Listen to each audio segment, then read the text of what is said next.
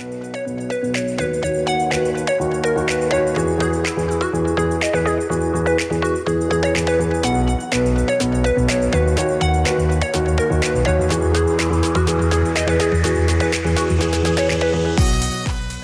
everybody and welcome back to the second season now of Bench Busted, where Jack and I talk about our FPL teams, as always, joined by Jack. How are you doing this week, Jack? Yeah, not too bad. Not too bad. I mean, we obviously didn't get the chance to record a podcast last week because of my internet issues, but we're back.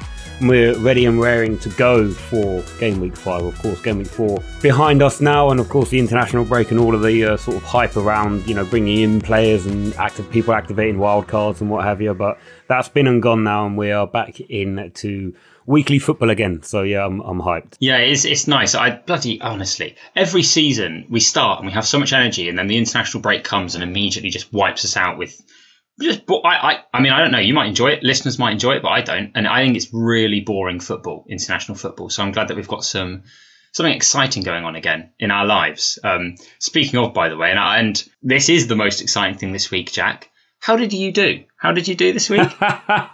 Well, as you know, Nick, I did worse than you for the first time. That's what we're talking about! I ended up on 61 points all out, and you know what? Honestly, going into that Sunday game, I was feeling a bit sort of down in the dumps. The big players on everyone's lips going into Game Week 4 was, of course, Ronaldo and Lukaku, and both of them returned big. Both of them getting 2 goals apiece in their respective games.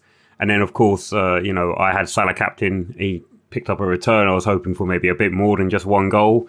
And I feel like definitely if Mane had his finishing boots on in that game, then, the likes of Jota and Salah would have contributed more with FPL points. But, I'm happy with Trent Alexander-Arnold getting an assist, keeping a clean sheet, picking up 12 points. What is he? I think he's the 3rd highest scorer in the game so far this season with 34 points. And, him and Salah seem like they are, I think, cementing their place in a lot of people's teams. Although I think they were only owned by about 25% of teams, own both of them. So it's crazy to think that only a quarter of the people playing the game actually have both of them, because for me they are 2 essential players.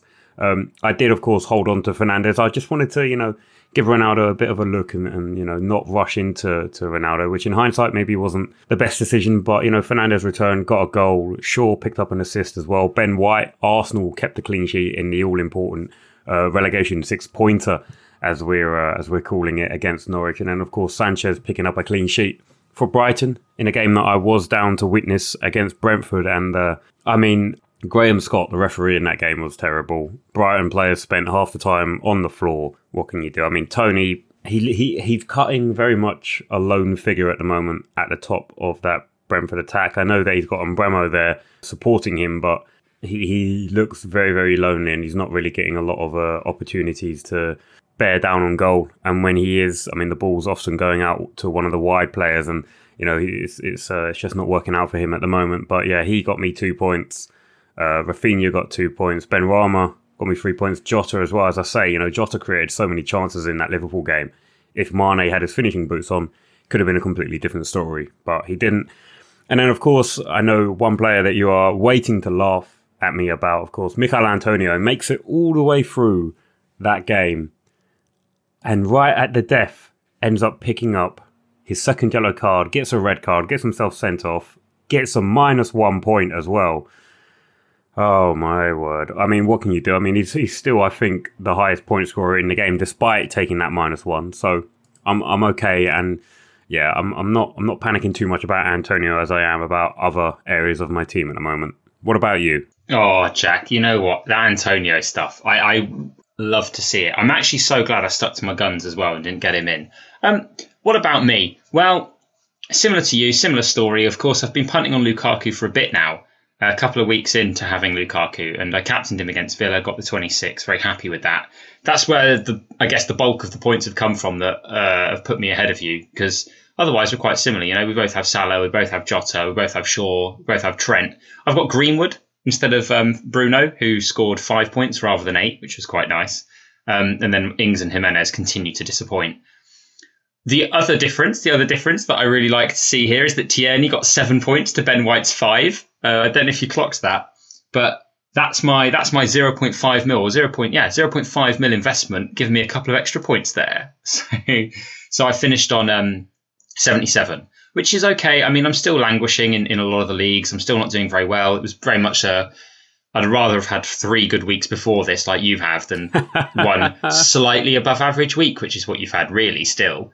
And I'm certainly not sort of back on anyone's tail, but I've enjoyed it. I enjoyed the football, and I think in a wider point, which is worth making, is that I currently have just free transfers going spare. I'm making really small adjustments to my team, and I'm playing a sort of a picking players for their fixtures sort of game where I'm actually just happy to take my time with it. And I'm going to just try that this season, I think, because I haven't started very well. I might as well just try this approach and see if it gets me back into the game, as a sort of a way of not being too panicky and seeing if this is something that's a profitable way to play fantasy football. So we'll talk more about my transfers and my strategy later, because I'm very keen to talk about it. I'm very keen to hear about it.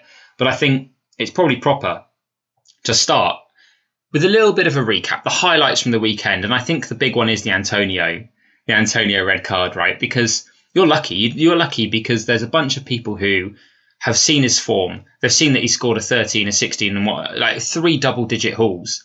And they've captained him. Like, people have captained him out there. Some people will have triple captained him. A lot of people will have taken outrageous hits to get him in after only 3 games, when it's clearly not sustainable for him and West Ham. It is not possible that they're going to score 4 goals a game. It will certainly not happen. So I've waited on that, and I'm very happy that it's worked for me. Some people will be upset. You've had him the whole time. I don't know. What do you make of West Ham? I guess that's a wider question, and their assets in particular. They obviously drew 0-0 with Southampton, who I've tipped for relegation this season, which I think is a poor result away from home, even where I think Southampton are a team that can be absolutely beaten. They've got no one that can score goals for them anymore now that Ings has left and Shea Adams. So I don't know. What do you think of West Ham? Do you think they're dying off?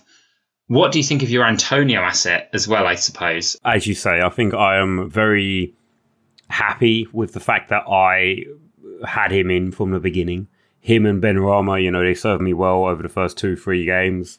Benrahma obviously blanking. I mean, I think that certainly with Antonio out for the next game, I mean, bear in mind West Ham's next game is against Man United in the league this weekend. So I don't see any, him not playing isn't the end of the world in that game. I know that United's defence haven't looked great when they have conceded a goal or 2 here or there, but I really don't think West Ham are going to get anything from that game anyway. And not having Antonio in that side for them just, weakens that opportunity for goals. And I think, I'll probably be holding on to him. Of course, West Ham now with the European fixtures coming into play. We're recording this on the Thursday before Game Week 5. And of course, they are playing this evening, I think, away from home against Dinamo Zagreb. So it'll be interesting to see. Obviously, Antonio is not banned for the European fixtures, but there's no doubt that he will play in that because he's going to be sitting out the game against Man United. But it'll be interesting to see how they approach the game against United, because aside from Antonio, they don't really have an out-and-out striker. I mean, they've got Yarmolenko, who can play in that position, and we saw him do it in the European competition over the summer for Ukraine, but I don't know how fit and how ready he is to be there. Obviously, we've seen Jared Bowen slot into that position in the past when Antonio has been out of action for them. So I think from an Antonio standpoint, for me, he's a hold, sit on the bench for 1 week and then come back into the action for their Game Week 6 game.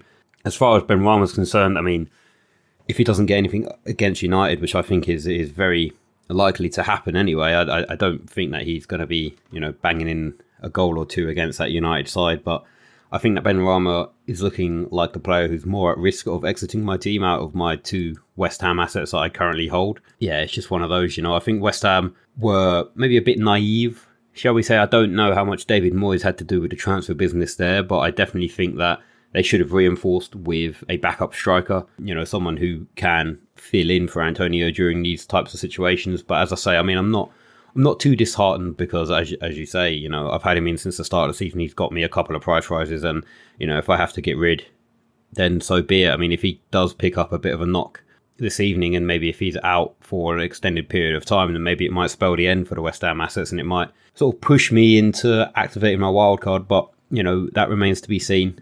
So yeah, I mean, I'm more than happy to keep Antonio on the bench for now. It's a good attitude to have, and I think I like to hear it. I think if I could choose, I would rather be in your position too, where you've got the asset who's given you the points, and now you still have the option to move on to. Well, people are saying online Jimenez and Bamford, and I think that's an interesting one. Actually, do you know what? Let's just get straight into that, because that is another thing that's happening online at the moment, right? So Jimenez hasn't returned yet. He's got 2-1, 2-1. Those are his points totals so far. Wolves have only scored a couple of goals in total, to be honest. They lost their first 3 games 1-0, and they got, oh my word, this is going to test my memory. I think they won 2-0 at the weekend, if that's right. Yeah, Marçal with 2 assists. Yeah, Marçal with 2 assists against Watford. And then Jimenez obviously didn't return. Hwang came off the bench to score in one of those, I think, in that game as well. So people are looking at him as an option. But basically, what's happening right now? So Antonio's injured. DCL, also out for 2 to 3 weeks, apparently, with a broken toe. Ings got a tough run of fixtures coming up. Everton, Man United, Tottenham. They're not the easiest of games, although you could... I mean, after they won 7-2, you could expect reasonably Aston Villa to score against anyone, any time, after they beat Liverpool 7-2 last year, although they are a different team now. A lot of people were moving on from Antonio. A lot of people are moving on from DCL. They're looking at players like Jimenez and Bamford. And Bamford has actually got a couple of decent returns this season. Jimenez hasn't at all. I think that this is a really interesting point in the season now, where people are going for a fixtures over form sort of didgeridoo. I have had Jimenez the whole time. I've actually, this isn't really a spoiler, I've traded Ings in for Bamford already, and I feel like I'm in a good spot. We'll talk about that later. I'm on board with this, picking players with good fixtures over form.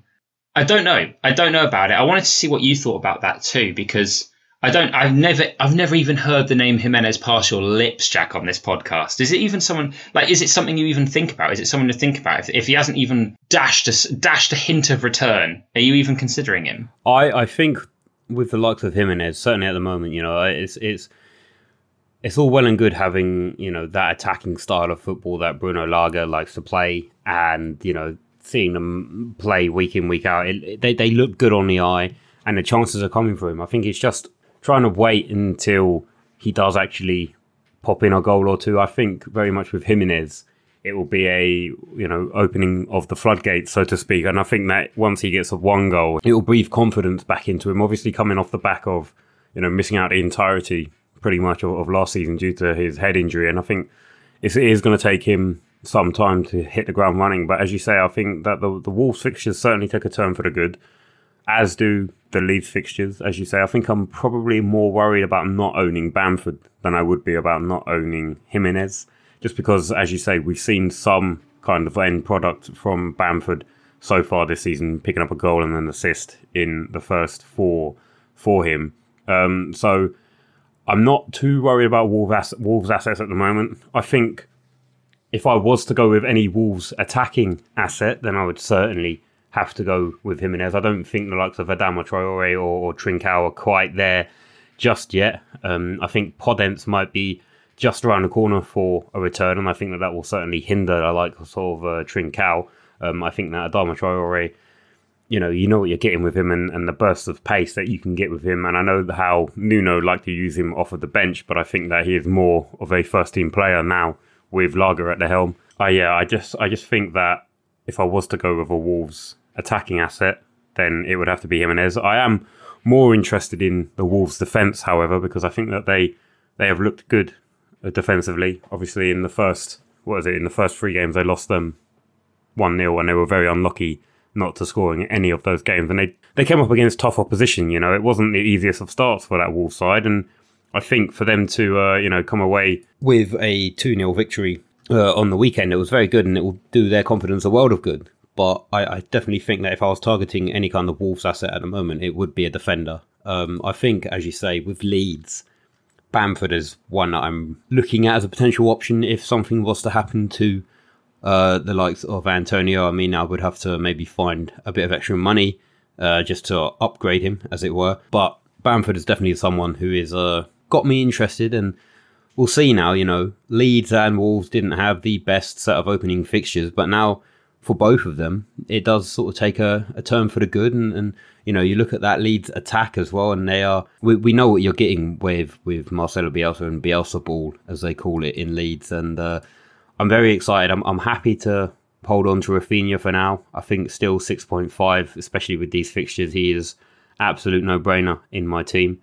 I do, of course, have Ayling as well, and you know, Leeds haven't looked great defensively, but he's occupying that fourth defender spot at the moment. So yeah, I'm excited to see how the next few games go for both Wolves and Leeds, but I'm not getting itchy fingers just yet. Because this is interesting, because I feel like I played you a bit there. I wanted to bait you into saying that you were thinking about players with good fixtures over form.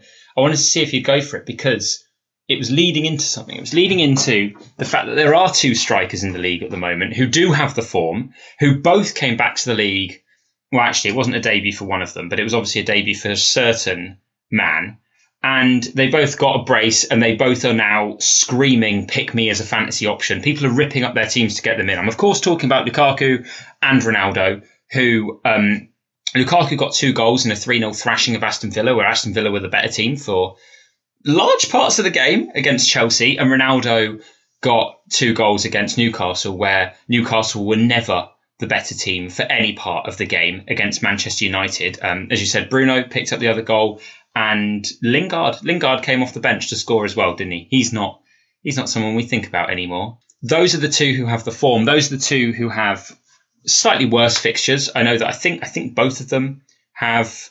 Yeah, well, Chelsea have got Spurs, which might be considered harder, and Man City coming up. United, in a sort of a further distance, have Liverpool quite quickly on the horizon. So that they're not in the clear. But boy, they look good. They look really good. And if you're not looking at the players who have the good fixtures, Jack, are you looking at the players who have the form? Are you looking at Lukaku or Ronaldo, and you're looking at them with big green eyes, looking at your Bruno Fernandes and thinking about downgrading him and upgrading your Antonio? I think it was certainly certainly something that was in mind going into game week 4. Obviously, there was a lot of, you know, as I mentioned earlier, you know, a lot of people activating their wild cards during the international break, a lot of people moving to the likes of Lukaku or Ronaldo, and perhaps in, you know, hindsight's a wonderful thing, and I wish that I could have done that, because, you know, it would have meant that I would have downgraded Fernandes to one of these other sort of cheap enabling midfielders who's been doing okay, someone like a Gray or a Gallagher over the last few weeks, and you know, that would have put me in good stead, and I potentially might have even outscored you. But,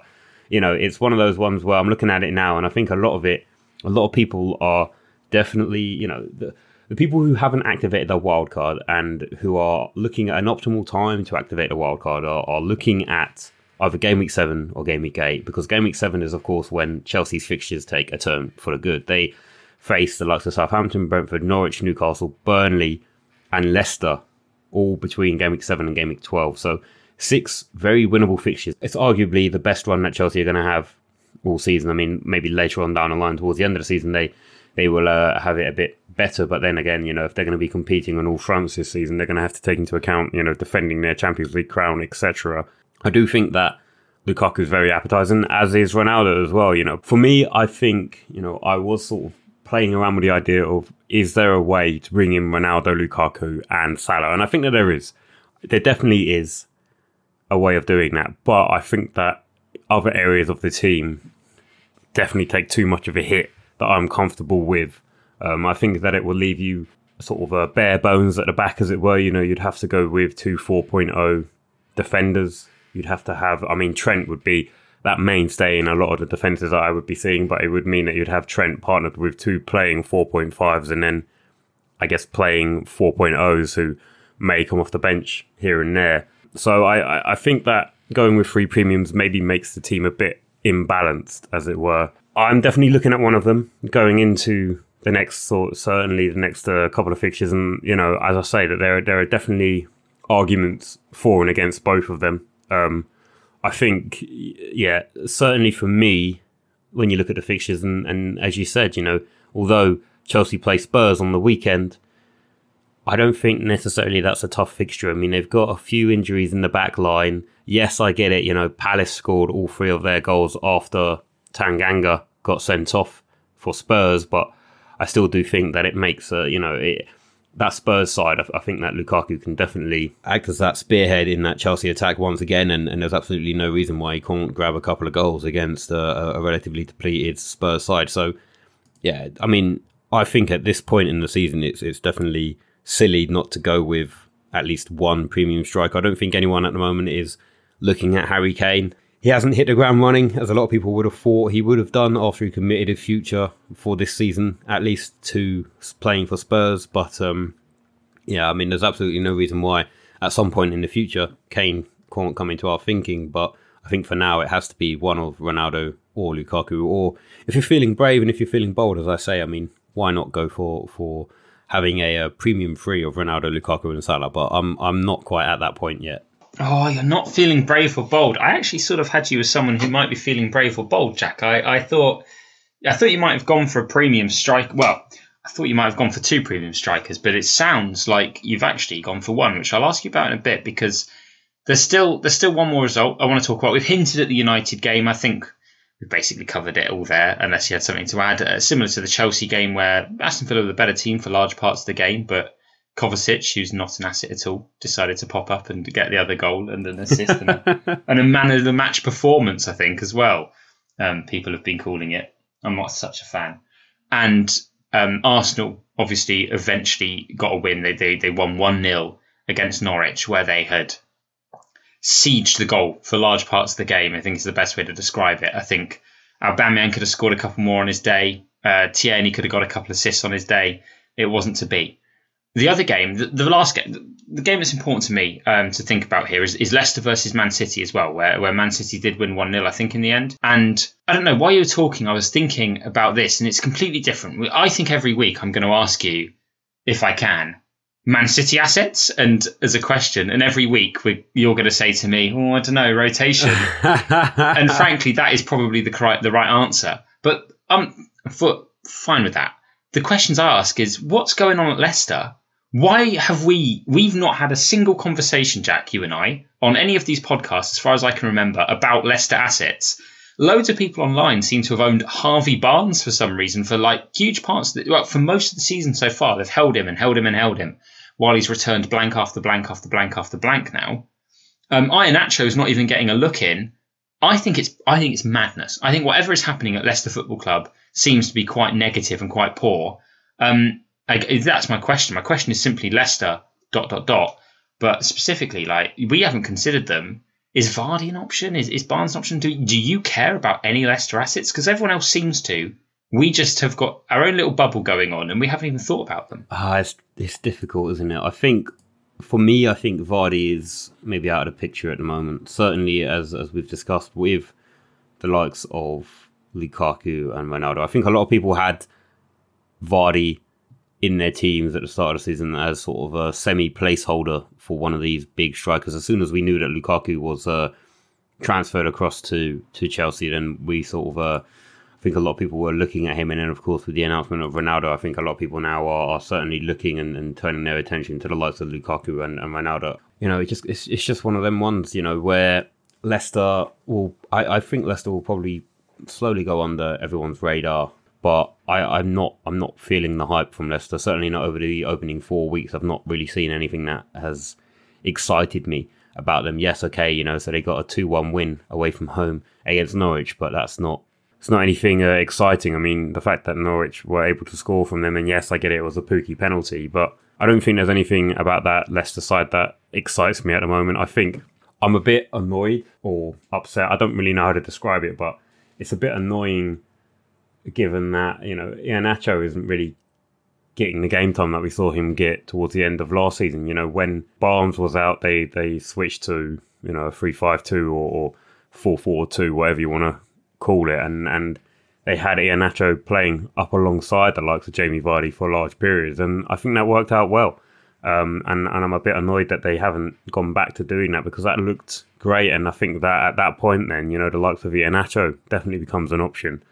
I think as well, in a similar vein to West Ham, you know, they are in the Europa League. They are playing tonight at home against Napoli. So it's one of those where I don't think the Leicester players have excited me that much. I think if you're a Barnes owner, if you still have Barnes for whatever reason, then it's 100% get rid. I think that there are other players in and around that price bracket who can do you a job, if not a better job than what Barnes has been doing.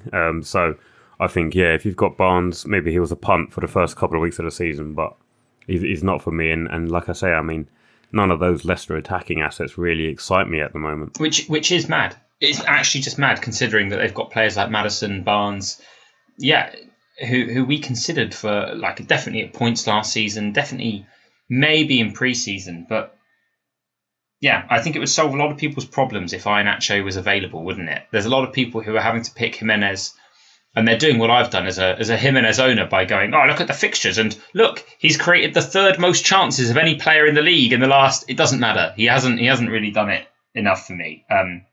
I'm just keeping him because I'm patient. That's what I'm doing effectively. You're keeping him because your squad is called the Jimenez-erection. Oh my God, Jimenez-erection. Yeah, that's sort of it as well, Jack. Do I have a choice? Could I sell him? Do you think if I sold him it'd be too much? Gosh. It'd be blasphemy. It would be blasphemy, and I haven't sold him this week. I've of course gone Ings to Bamford, as I said, because I'm playing a fixtures game. I'm trying to set my team up well. I've got another free transfer that I'm just hanging on to because I've got nothing to do with it. And rolling with it. And I'm very, very happy with where my team's at. I'll be probably, I don't know, we'll talk about captaincy later, and it's easy for me. Whereas I know that it ain't so easy for you. Do you want to talk me through sort of your thoughts, what you've been doing with your team, what you're thinking about? I mean, you actually said before we started recording that you were on the edge. You were on the edge, and one more thing could really push you over to breaking point, and you could even play your wild card. What's going through your mind? What are your thoughts so far, Jack? Well, going through my head at the moment is obviously, I want to have one premium striker. I want to have either Ronaldo or Lukaku, who we've talked extensively about enough times already on this podcast, and there's absolutely no doubt why future episodes won't, of course, include more talk about one or the other, because I think that they are going to be the two players at the end of the season, fighting with the likes of Salah for that golden boot. I'm actually fairly happy with where my team is at. I just feel like certainly with a lot of these fixture swings that are happening at the moment, and there's a lot of teams who sort of find themselves coming up against tougher fixtures, teams that are have had a tough start to the season, that now it gets better for them. The aforementioned Wolves and of course Leeds as well. I think that there are just a few changes that I would like to make, but I'm trying to sort of hold out on using my wild card. I don't think necessarily there is a perfect time to activate a wild card, and I think any time between now and the midpoint of the season is definitely a good time to activate your wild card. I think it is very much based on the circumstance that you find yourself in and how your team looks. And if you run into if you have a team that looks like it's full of players that are underperforming, full of players who perhaps may be injured or suspended for a few games, then I think that is an opportune time to activate your wild card. I of course only really have the Antonio concern in my team at the moment, and as I mentioned earlier, I'm sort of happy to hold on to him. I know that he's going to get a rest against that United side, and I don't think that he would have reaped the rewards against that United defence anyway. So I'm happy to have him on my bench.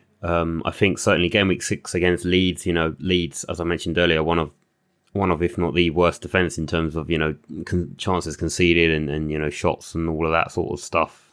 I think that Leeds are there for the taking, and I think that Antonio could perform well against Leeds.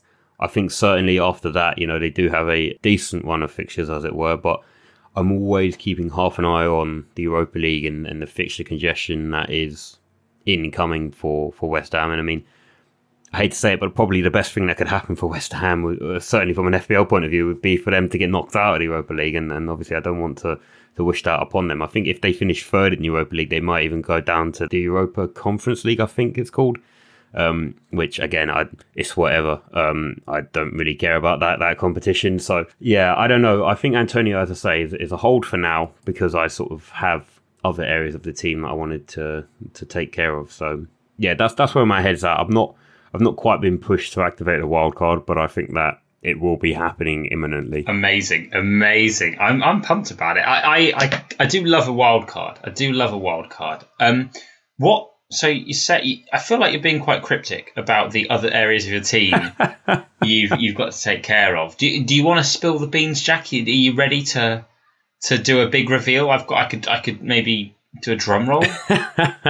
Yeah, I mean, look. So there are some areas that I've left unchanged. My defenders are all pretty much the same. I'm sort of glad that I've got Livramento in there, and I obviously did the move from Tsimikas to Livramento, which earlier in the season was a bit of a sideways move, but now Livramento doesn't look like he's going to get much of a looking in that Liverpool defence, certainly with the Premier League, and I think that Robertson will definitely be starting the majority of those games, and of course Livramento is there as sort of a player who can come off the bench, and again, who knows, maybe down the line Robertson gets injured out for an extended period of time, then I think that then I think that Tsimikas is definitely a player who comes in to everyone's thoughts again, and certainly, he's going to be a player who is, as I say, on the front of everyone's lips. So I'm happy with where my defence is. Still got Trent and Shaw in there with Ben White and Luke Ayling. So the moves that I have made, and I have taken a -4 for the first time this season. Oh, it's nice. And it was mainly because the way that I had my team set up. Obviously, I made the transfer last week to bring Jota in for the likes of Heung-min Son, and which actually paid off because Son obviously didn't feature, and I don't know how much he would have impacted that game against Palace since they went down to 10 men. But I have made 2 changes to my team.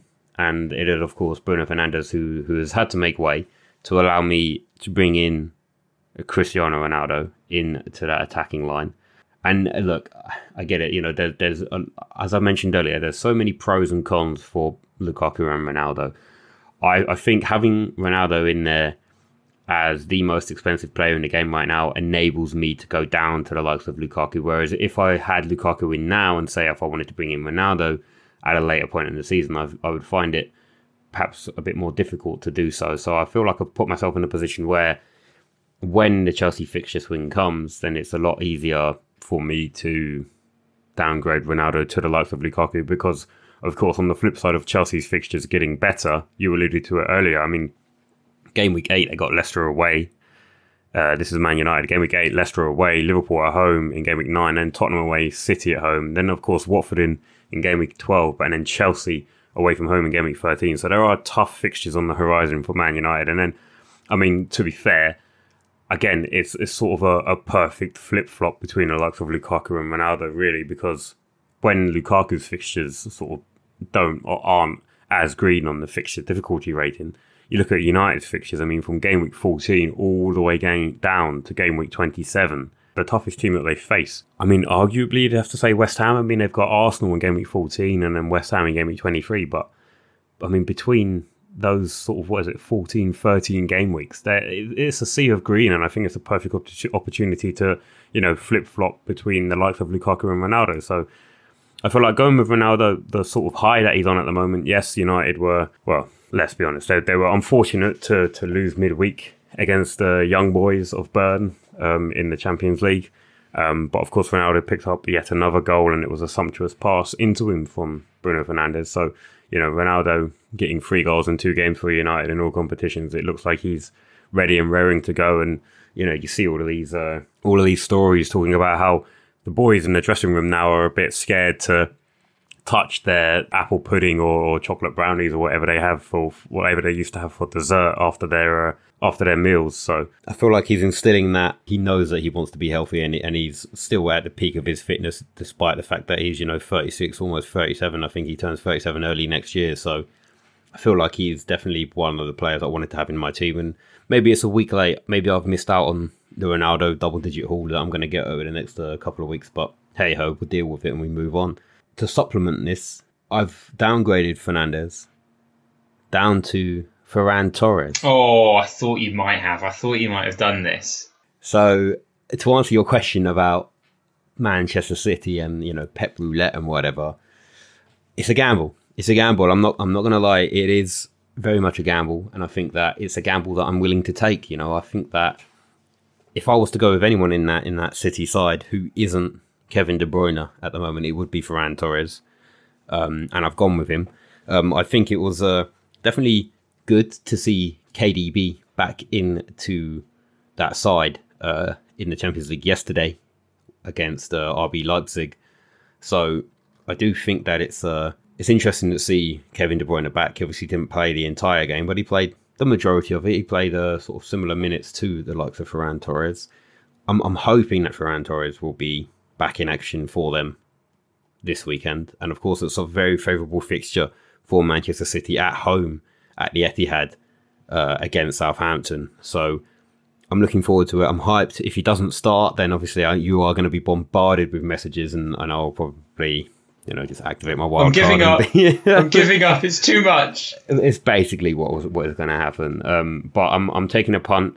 I know Jesus didn't start in the game yesterday, and I know that he came off the bench for the last sort of 10 minutes or so. And he did pick up a goal. But I know that he has sort of been playing a bit wider on the right-hand side as well in the league, and to allow Ferran Torres to play through the middle. So it's a bit of a punt, and I admit that. But it's a gamble that I'm willing to take, I mean, I was also looking at Jack Grealish, because I think that, £100 million man, you don't sign him for nothing. And I think that, if anything, he's probably that player who is going to be nailed on more, if not the same amount as Kevin De Bruyne is in that side, regardless of competition. So I think it was also good to see Phil Foden back as well, who obviously got substituted on for Kevin De Bruyne. So it does feel as if Manchester City are potentially pushing on full fitness again. Yeah, I mean, Cancelo picking up a goal as well against Leipzig, who I know, a player that I know that you are a big fan of and potentially looking at as a player to bring into your defence as well. So I've taken a gamble on that Manchester City line. What it does mean is that I'm going into game week 5 with a 4-5-1 formation, which I don't really know how I feel about. I mean, obviously, I'm holding on to Antonio, and I've got a 4.5 Perica, who I don't even think is actually in the game anymore. I don't think you can actually transfer him into your team anymore. So he's just there on the bench doing whatever and saving me money, who, again, hindsight would have had me starting the season with a 3-4-3 formation rather than a 3-5-2. But again, it's one of those. I've got 5 in midfield, and maybe 2 of them are potential rotation risks in the likes of Torres and Jota, because we still don't know about Firmino. We don't know how long he's going to be out for and whether or not he comes back into that side against Palace. But there's every chance that the likes of Mane gets dropped for Jota. So yeah, I'm happy with it. I didn't want to take a -4, but I feel like it was maybe a bit of a knee-jerk set of transfers, and I'm certainly going to be a bit more patient now moving forward. It's honestly lovely to hear, because because you've had such a good start that I was worrying that you were just going to keep flying. And it's nice that you've got a bit of a struggle. You've got decisions to make. You've gone for for Ronaldo over Lukaku, which I fully expected. And I know that there's a lot of talk, and I'm thinking the same thing here about hitting those fixture swings well. So getting Lukaku in for 7 and then getting Ronaldo in for 14. I think that's quite a popular opinion if you're looking ahead. Something that I believe in as well. I believe in getting the right premiums in for the right fixtures. It's something that has been statistically proven to work if you can do it well. Even if you do it badly, it's been proven to work and to get you points if you target people in the right way and don't waste too many transfers on it. So keen to do that too, Jack. I'm keen to do it too, although if Lukaku keeps scoring, as again, he also scored last night in the Champions League, or 2 nights ago in the Champions League, then it'll be very hard to drop the guy, won't it? It could be that we talk about this in a couple of weeks' time. We're talking about wildcarding Salah out and getting both of the boys in. I love how complicated your decisions are already, and love how much you're struggling with things. And I love the fact that you've got in Torres. The guy, he's good. Like, what can I say? He is good. And if he's good when he plays. He's good when he plays. And if he was a false 9 for City, he'd be in everyone's team, right? It's the same with Jota. You mentioned it, and Greenwood for me. I've got Jota and Greenwood, who are doing very similar roles to what Torres is doing for you, I suppose. And it's hard. It'll be very interesting to see if he does manage to start. I think I agree that Grealish might be the one to pick. I'm watching him. I'm seeing his games. He also scored last night in the Champions League. I think that Grealish could be an absolutely bombastic pick coming up if he does prove to be nailed for City, which he might be. Although I don't think the price tag is the reason he'll be nailed. I think he'll be nailed because he's Jack Grealish, and he's actually quite a good footballer. I don't know if you've heard. Have you heard? Jack Grealish is quite good. And man, I'm pumped to see how it plays out, Jack. There's a chance that in 30 weeks' time, I'll overtake you, which is what I want. And playing that long game with those premium transfers that I'm thinking about. I think we'll quickly highlight the games that are happening this week, and then afterwards, well, I'll ask you a question. The question is obviously who's your captain going to be, and I think it's easy for me. I think it's a piece of cake. I just say Salah. He's playing at home to Crystal Palace. Easy captain decision. I think it's harder for you because, as you mentioned, Man City with a very easy fixture at home to Southampton, who have conceded a lot of shots so far, who have looked very, very shaky in defence, could be a potential Torres captain. The rest of the fixtures are on Friday, so an early deadline this week. Newcastle play Leeds. Bring it on, Bamford and Rafinha is what I say. You say bring on Rafinha only. Saturday, Wolves play your new favourite club, Brentford. Burnley play Arsenal. Liverpool at home to Crystal Palace. Man City at home to Southampton. The two home games that we're interested in for the captaincy decision. Norwich are at home to Watford, and Aston Villa are up at home to Everton. What do they call that? They call it the Battle of the Kazoo sponsorship or something. Because they're both... I was checking out a table. This time last season, Everton were top of the league. And Aston Villa were close behind them. Everton have actually only dropped 2 points so far this season, which is madness if you ask me, with a draw to Leeds. So keep an eye on Everton there.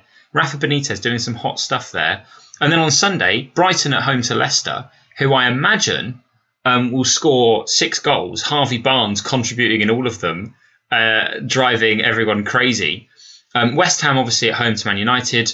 And Spurs are at home to Chelsea. So those are the fixtures that make Ronaldo and Lukaku look a little less appealing.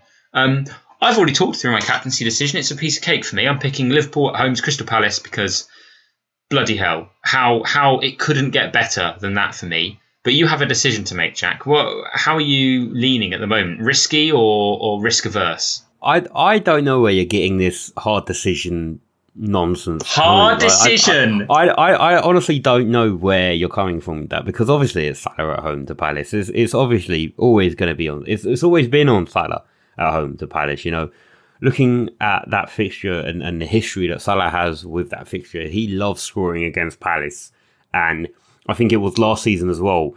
This was the fixture where, going into the game, I had, there were rumours about Salah being benched. He was benched. I didn't captain him for that specific reason. He came off the bench, scored 2 goals, punished me. Now, I'm not saying that Salah is going to be benched to start this game, because I've not heard anything about that. And I would assume that, coming out of their 3-2 victory midweek in the Champions League, and, he came out of it unscathed, then I would assume that he would be playing in this one. And as I say, he likes to score against Palace, and it's at home at Anfield.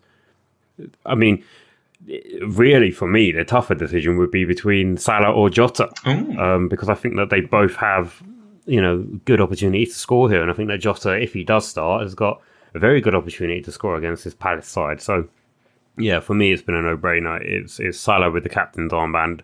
Torres does have the vice-captain's armband at the moment, because, as you say, I mean, I think Southampton look depleted, and maybe Torres will come back to bite me. But hey, I'm glad to have him if he bangs another 2 goals and gets an assist or 2. I'd be more than happy to own him and not captain him. So for me, it's easy armband on Salah. So there's not really too much debate about it. I'm hoping that Ronaldo can still produce the goods away from home. Yeah, we'll see. We'll have to wait and see. I think certainly after this fixture away from home against West Ham, they do then host Aston Villa at home at Old Trafford. So, yeah, I think that Ronaldo is definitely a shoo-in for the captaincy option for me in game week 6 at the moment. And then, of course, the United fixtures maybe take a bit of a turn for the worst. And yeah, I mean, thinking forward, I'm maybe going to be looking at dropping Ronaldo down to Lukaku, as I alluded to earlier. Maybe not in game week 7. You talked about how much you love international breaks. It looks like there's another one on the horizon, or it might be a cup break. I don't know, but certainly a 2-week break between game week 7 and game week 8. So I think going into game week 8 is maybe the optimal time to sort of activate the wildcard chip and sort of reinvigorate the team, as it were. Oh, Jack, I'm hoping that before the end of Friday, before the deadline, I can maybe talk you into captaining Torres a bit more, because I think it'd be good. Think about how brave it would look to the fans, Jack, or how much it would, how genius you would look if it came off. Think about that. Think about that. I don't care. Doesn't care. Doesn't care. I really Doesn't don't care. It's Salah at home. It has to be Salah. Do you know? And I think it's more in keeping with the fact that if you don't captain Salah at home, then you are taking, you're going to be every point that Salah gets, you're losing 2 points. Essentially, is what I think it will amount to. And I think that yes, okay, the likes of Ronaldo and Lukaku, I think that they will still perhaps be captained by a lot of people going into this weekend. But I just think you can't really look past the likes of Salah. Certainly, if I had Lukaku, I would maybe be half tempted into captaining him against this weakened Spurs side. But for me, I just can't see past Salah at the moment. Oh, Jack, that's disappointing. But I respect the honesty. I respect the fact that you're just trying to play a clean, honest game of FPL. No cheating, no high risk, high reward strategies. Because obviously, you know that if Salah blanked and Torres slammed, you'd probably just make it to overall number 1. That's what I'm saying, Jack. Think about that. But it's something I'll have to try and pressure you into thinking about over the coming. Not a chance. Yeah. Well, I hope people were able to join us next week, where we'll be listening to Jack talk about how he wishes that he'd captained Torres.